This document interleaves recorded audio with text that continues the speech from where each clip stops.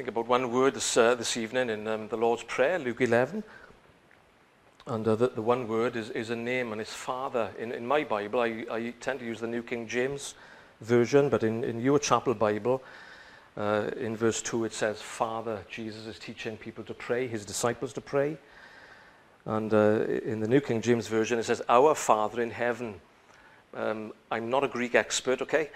But I did look up the Greek New Testament, and Luke writes just one word. It's not our Father in heaven, it's Father. So your chapel Bible is probably correct. The Lord Jesus is teaching his disciples to pray, and the first word he uses is that word Father. Before we come to that, verse 1 is interesting, isn't it? Because it says that it came to pass as Jesus was praying in a certain place. And so this was an actual event. It was happening in the Lord's life. He was with his disciples. They were watching him praying. He was in a certain place praying. And when he ceased, one of his disciples said to him, Lord, teach us to pray, as John also taught his disciples. And as they're watching Jesus pray, they make a connection between Jesus and John the Baptist. We know that there was a family connection with Jesus and John. But there was another connection. They were both men of prayer. And so they, on this occasion, they make this connection between John and the Lord Jesus Christ. Jesus was a man of prayer. If we were to ask the question, why did Jesus pray? Children, I wonder how you would answer that. Why did Jesus pray? I used to think when I was first became a Christian, I used to think, well, surely Jesus never needed to pray. He was God. He was divine. If ever there was a person that didn't need to pray, it would have been the Lord Jesus Christ. And yet time and again in the Bible we read that he did pray. And I just this afternoon as I was preparing, I looked through some of the Gospels and I found these verses about Jesus praying. This is from Mark chapter 1. In the morning, having risen a long while before daylight, he went out and he departed to a solitary place, and there he prayed. Or this is from Mark chapter 6.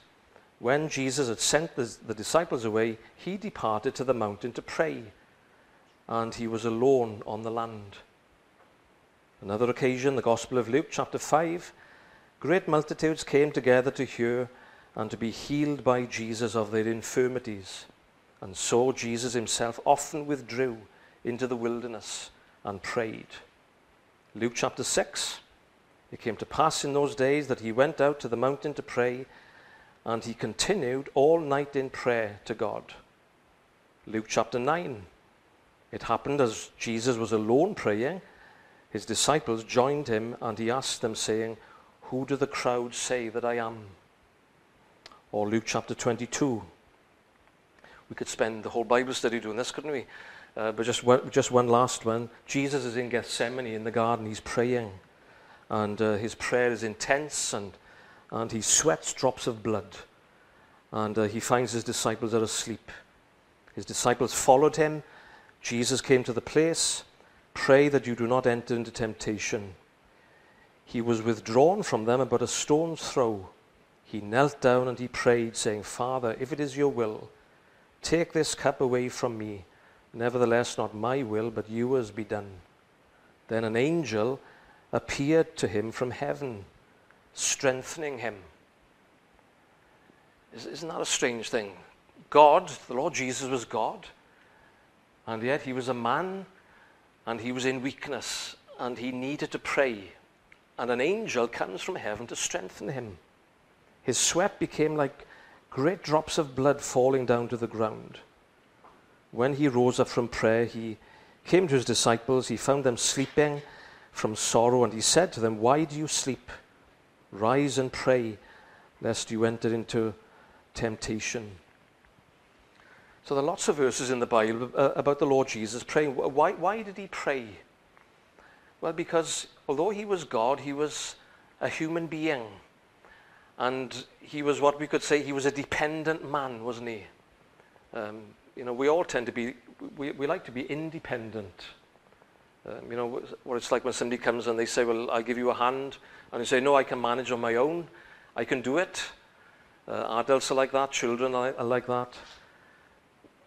Independent. But the Lord Jesus wasn't independent. He relied on God. Everything he did was in God's help and by the help of the Holy Spirit. And so he prayed. And in Luke chapter 11, this first verse, the disciples see him praying. And there's the Lord Jesus, God, but he's a human being. And he relies on the help of God the Father and the work of the Holy Spirit in his life. Nothing that Jesus ever did was without the help of God the Father or the Holy Spirit. And constantly he prays. And then the disciples, they say at the end of verse 1, Lord, teach us to pray. Teach us to pray. And that's a challenge to us, isn't it? When we see the Lord Jesus praying in the Gospels, we read about his prayer life.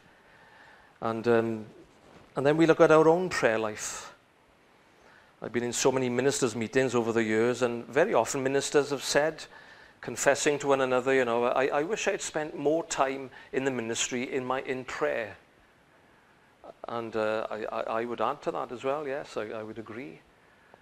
Would we say that as Christians? Are we prayerful people? Do we pray as we should? Well, the Lord Jesus was a man of prayer, wasn't he? He was dependent upon God for help. And the disciples say, Lord, teach us to pray. And so the Lord Jesus then begins and he teaches them a prayer. And sometimes we say these words, maybe in a church service, and we know them off by heart. But the Lord Jesus is giving us words to pray. And the very first word he gives us to pray is the word Father. Luke 11 verse 2. When you pray, say Father. And all I want to do this evening really is not to say anything new. I'm not saying anything different or new, but just to remind us that to be a Christian is the greatest privilege in the world, because you can address God as your Heavenly Father. I don't know whether you've read a book. It was published, first of all, in 1979, I think, and it was called I Dare to Call Him Father. It's about the conversion of a lady who was from Pakistan. Her name was Bilquis Sheikh, if I pronounce that right. She was 47 years of age, and she was desperately seeking God, to know God. And she had a Quran in one hand and a Bible in the other hand. And she's crying out to God, and she says, in desperation, Lord, which is the right book? And she says in one of the pages, in chapter 5, the crossroads of her life, she said she felt as if God spoke to her, and she couldn't explain it, but it was very powerful, and the voice was into her heart. In which book do you find me as Father? And that was the turning point in her life. It was in the Bible that then she then discovered that it's the Lord Jesus Christ who teaches us to pray, Father. And so here's the Lord Jesus. And so all we're going to do this evening, really, for the little time we have before prayer, is think about the Lord Jesus giving us this word, this name of God, Father. One word in Luke 11, although in my Bible it's 4 words, our Father in heaven. But actually it's one word, Father. And it's the invitation Jesus gives to call upon God, not in a distant way or a remote God, but in a living relationship. The Jews in those days, in the days of the Lord Jesus, very often they would have used different names for God when they prayed. King of the universe, or Almighty God. Nothing wrong in addressing God in those terms. But Dale Ralph Davis, in his commentary on Luke 11, he says, Jesus gives a new freedom and a new freshness to prayer. And so the word Father is in the Old Testament. Sometimes the Israelites would address God as Father. They would describe God as a father, pities his children, and so on, Psalm 103. But surely Dale Davis is right, isn't he? In the New Testament, the Lord Jesus opens the door, as it were, And we can come to God and pray to him as our Father in heaven. And so the Lord Jesus teaches his disciples like that. Thomas Watson, the Puritan preacher, in his book on the Lord's Prayer, he says, this Lord's Prayer, it's like a heap of massive gold. It's like gold. The moral law was written by the finger of God. But this prayer dropped from the lips of the Son of God. When you pray, what is the first word that comes into your mind when you pray? Well, the Lord Jesus answers his disciples here, and he says, when you pray, Father. I mean, that's a tremendous privilege, isn't it? We have a time of prayer afterwards, but to address God as your Father in heaven.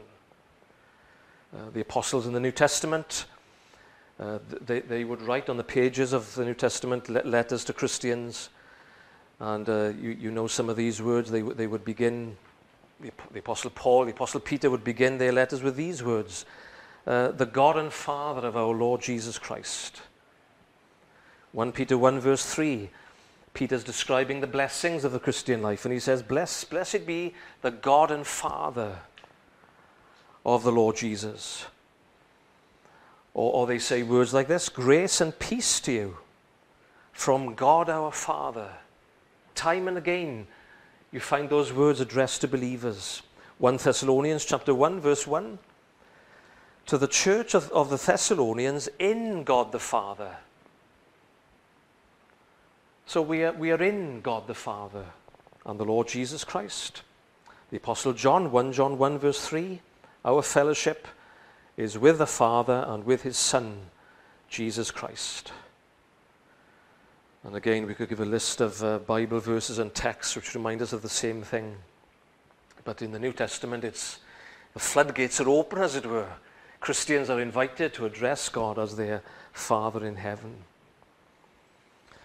How should we think of the Lord's word here? Well, it wasn't always like this, was it? We can remind ourselves of a few things that we already know. It wasn't always like this for us. Thomas Watson, again, the Puritan, in his book on the Lord's Prayer, we are all God's creatures. Every human being has been made by God. And some people would say, well, we can all address God as Father, the fatherhood of God. But Thomas Watson corrects us there. He says, well, we're all God's creatures, but there is little comfort in this, because we are outside of God's kingdom.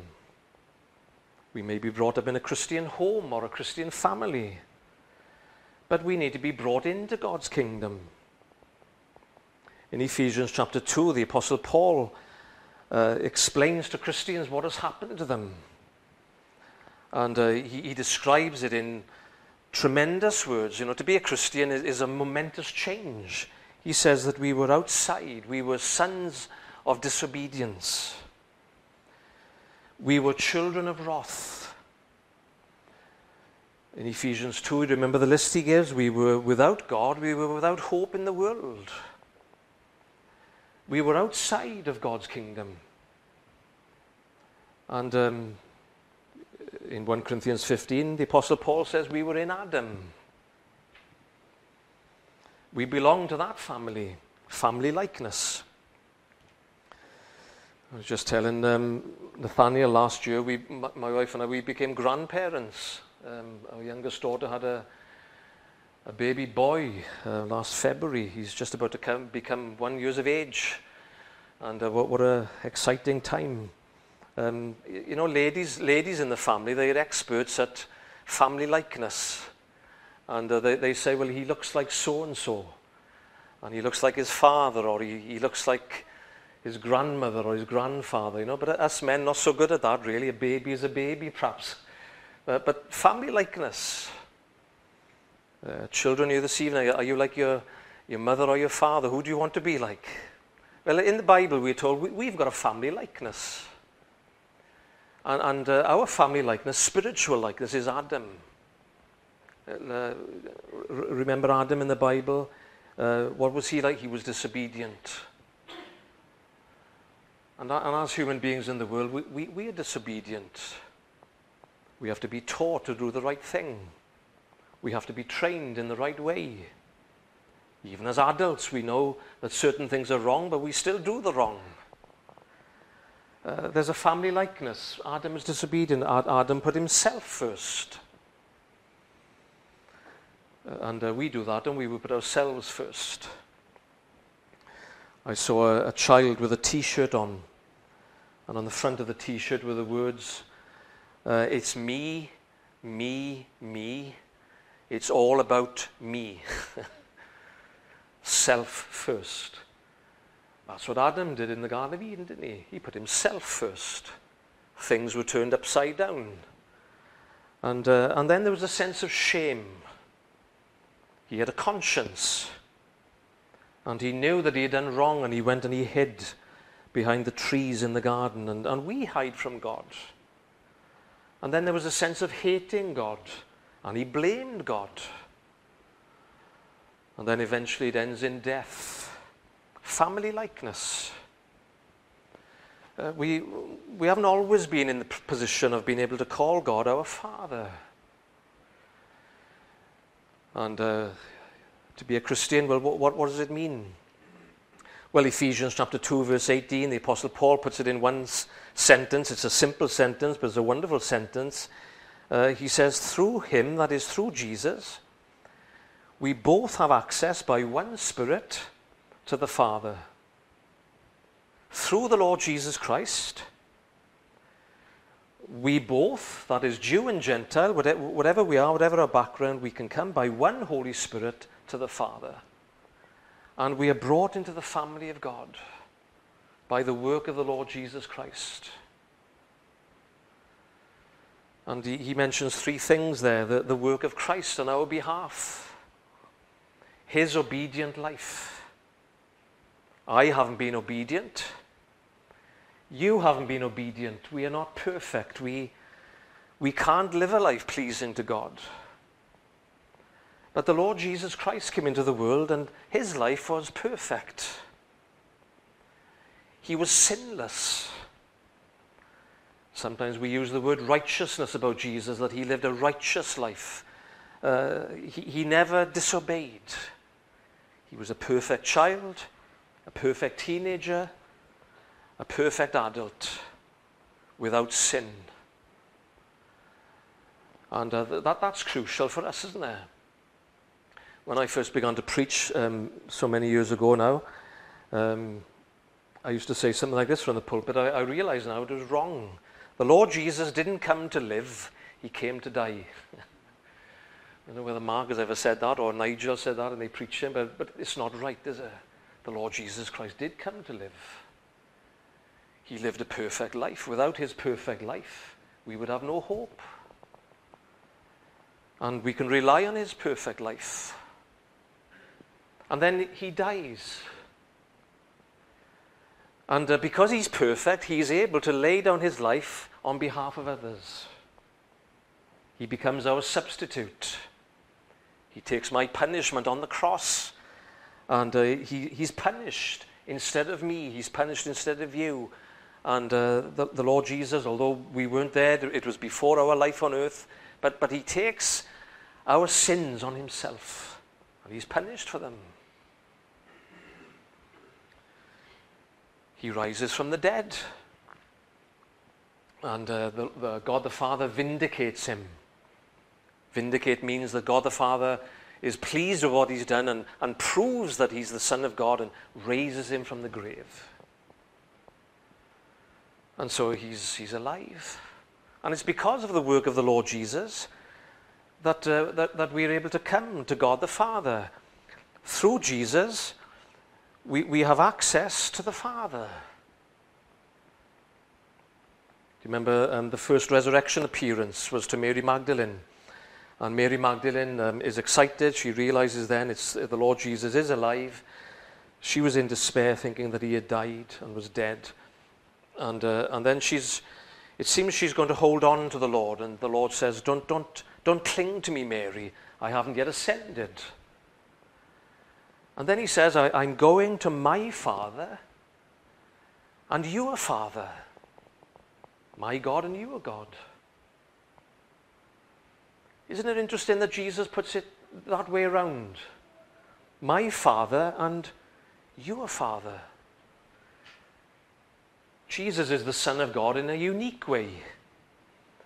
But because of his work, we are adopted into the family of God.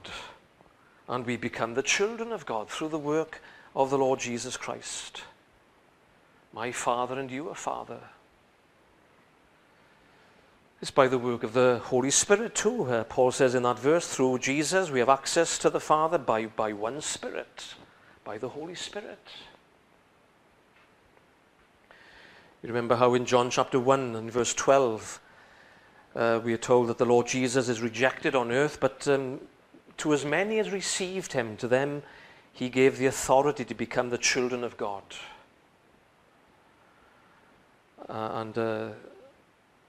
So we become children of God. And then John explains in John 1 verse 12, not by blood. In other words, it's not by human parentage. I'm not a Christian because my parents are Christians. It's not by blood. It's not by human will or human flesh, John says. But we are born of God by the Holy Spirit. And that's a wonderful thing, isn't it? That as that woman in Pakistan so many years ago, she discovered that we are able to come to God the Father through the finished work of the Lord Jesus, and by the Holy Spirit's touch on our heart, we are born again. In Galatians 3 verse 26, Paul says, you are all the children of God by faith in Jesus Christ. So it's by faith. Again, a quote from Thomas Watson in that book, The Lord's Prayer. He says, baptism may bring you into membership of a church, but faith brings you into the family of God. And that's right, isn't it? It's by faith what happens to us. We are adopted into God's family. And we belong to him. And he is our Father. And so the disciples are watching the Lord Jesus. Jesus is praying. They say to him, Lord, teach us to pray. And when you pray, Jesus says, say this word. What word would you have put first? Jesus puts the word Father. Father. At the end of this passage that we read this evening in verse 13, God willing, we'll come back to it maybe next week or the week after. But the Lord says, if you as parents know how to give good gifts to your children, how much more will your heavenly Father give the Holy Spirit to those who ask him? He's your heavenly Father. And you can come to him. And you're in relationship with him. So let me say just two things by way of application. We've only looked at one little word this evening, really, but just to remind us and give us help as we pray. By way of application, let me just say two things. How should we pray? Surely we should pray with thankfulness, shouldn't we? Thankfulness. The privilege of being able to call God our Father in heaven. To know the Lord Jesus Christ as our Savior and the work of the Holy Spirit in our hearts. Many years ago there was a man called Paul, and he lived in the 17th century, 1607 to 1676, Paul Gerhardt. And he wrote a hymn. His life was very difficult. He lost his father early in life. His wife died when she was only 46. They had 5 children. Only one survived. And then he had to live through the horrors of war. Then he had to leave his church because he was standing for a particular truth. And so he had lots of problems and difficulties in his life, Paul Gerhardt. But he wrote some hymns. And this is a couple of lines of one of his hymns. If God himself be for me, I may a host defy. For when I pray, before me my foes confounded fly. This I believe, yea, rather of this I make my boast, that God is my dear Father, the friend who loves me most. Isn't that a tremendous thing to be able to say? I believe this, he says. I believe this. Yea, rather, I don't just believe it, I make my boast about it. God is my dear Father, the friend who loves me most. Can you say that this evening, that God is your Father? And he's the best friend that you can have. He's a close Father that you can go to, and you have a relationship with him. And so we can pray with thankfulness. And we should also pray with confidence. In Matthew chapter 6, verse 6, the Lord Jesus says, pray to your Father who sees in secret. So when you're on your own and you close the door, the Lord Jesus says, and nobody else is watching, you pray to your Father and you go in confidence to him. And yes, you can use other names for God. He's the God and Father of our Lord Jesus Christ. He's the Almighty King. Come thou Almighty King, as we sang this evening in the hymn as we started. But Jesus says you can pray to your Father and you can bring anything to him in prayer. Let me finish with a little story. I think this is told by, Dale Davis. Dale Davis mentions it in his Luke commentary. And he's quoting a man who uses this story, an illustration. I don't know if this story is factual, but I'm just using it because it illustrates the point anyway. It's a story about a Roman emperor, and he's returning home, and he's won the battle 2,000 years ago, or however many years it was. And the streets are lined with people. There's great excitement. The great emperor has returned home. The prisoners would be paraded in front to show that they'd won the battle. And there's a little boy pushing his way through the crowd. And the emperor is his father. So he's pushing his way to where the chariot is coming. His father's being praised in the streets. And as the boy approaches, a soldier stops him and says, you can't come any further. This is the emperor. And the little boy says, he may be your emperor, but it's my Father. It's my Father. And we can remember that as Christians, can't we? The King of the universe, the God of all creation, the God who made the stars and the sun and the moon and the galaxies, the God who's made every human being, and yet we can come to him as our Father in heaven. And we can come in confidence and with boldness and with thankfulness. So the privilege of prayer, and what a great privilege it is to be a Christian. And if anyone here this evening or anybody listening online is not yet a Christian, well, there's one way to come to God. It's through the Lord Jesus Christ. And if you come to the Lord Jesus and ask for forgiveness of sins, then you can know God as your Father. And if we are already Christians, what a great privilege to pray this evening and to come to God like that, and to call God our Father in heaven.